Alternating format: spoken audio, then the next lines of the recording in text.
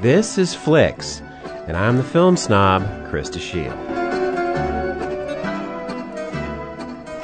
Mycology has been a relatively neglected subject over the years. It's the study of mycelium, which is a term for the vegetative part of a fungus consisting of thread-like filaments that bear fruit in the form of mushrooms. A new movie written by Mark Monroe and directed by Louis Schwartzberg, both veterans of documentary filmmaking, aims to remedy that neglect. It's called Fantastic Fungi, or an alternate pronunciation would be fungi. In fact, it's pronounced that way a couple of times in the film, but the overall consensus, it would seem, is fungi. Anyway, maybe this all sounds dull, especially if you've endured science films in high school, but it's not. The film combines a lot of fascinating information with a marvelous visual style. From the beginning, Fantastic Fungi emphasizes what a massive presence mycelium has on our planet. Underneath the ground, virtually everywhere on Earth, exists this vast network of mycelium cells, branching out and breaking down decaying organisms, recycling carbon, regenerating the soil, and fostering new life. So basic and transformative are fungi to our ecosystem that it's not considered part of the vegetable kingdom, but as something quite apart, and something that has been with us for millions of years. The film's special visual effects depict the reach of these filaments that look like root systems under our feet. It's explained how they enable the sharing of nutrients between trees and other plants, like an organic underground internet connecting all life forms.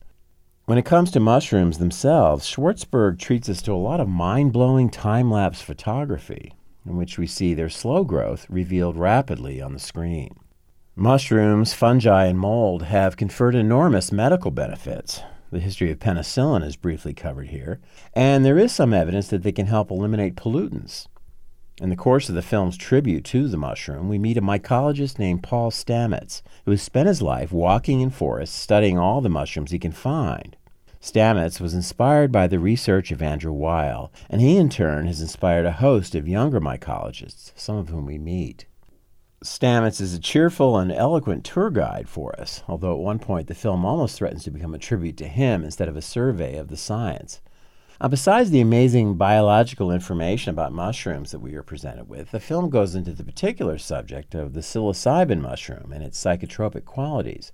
There is some speculation that the sudden expansion of the brains of ancient humans may have been partly caused by ingesting these mushrooms. A series of therapists and researchers talk about the proven results of controlled use of the magic mushroom to treat depression, PTSD, and other mental ailments. In addition, Stamets relates how his own elderly mother was cured of breast cancer by taking a variety known as turkey tail mushrooms. I think at times, especially near the end, Fantastic Fungi tries to oversell its message as if mycelia and mushrooms are the panacea for everything wrong in the world. This overflowing enthusiasm is pretty common in documentaries like this, but having said that, I think one comes away from Fantastic Fungi convinced of the great potential that this life form offers for the benefit of humanity and the planet.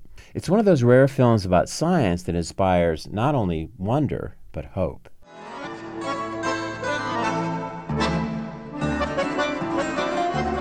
This has been Flicks, and I'm the film snob.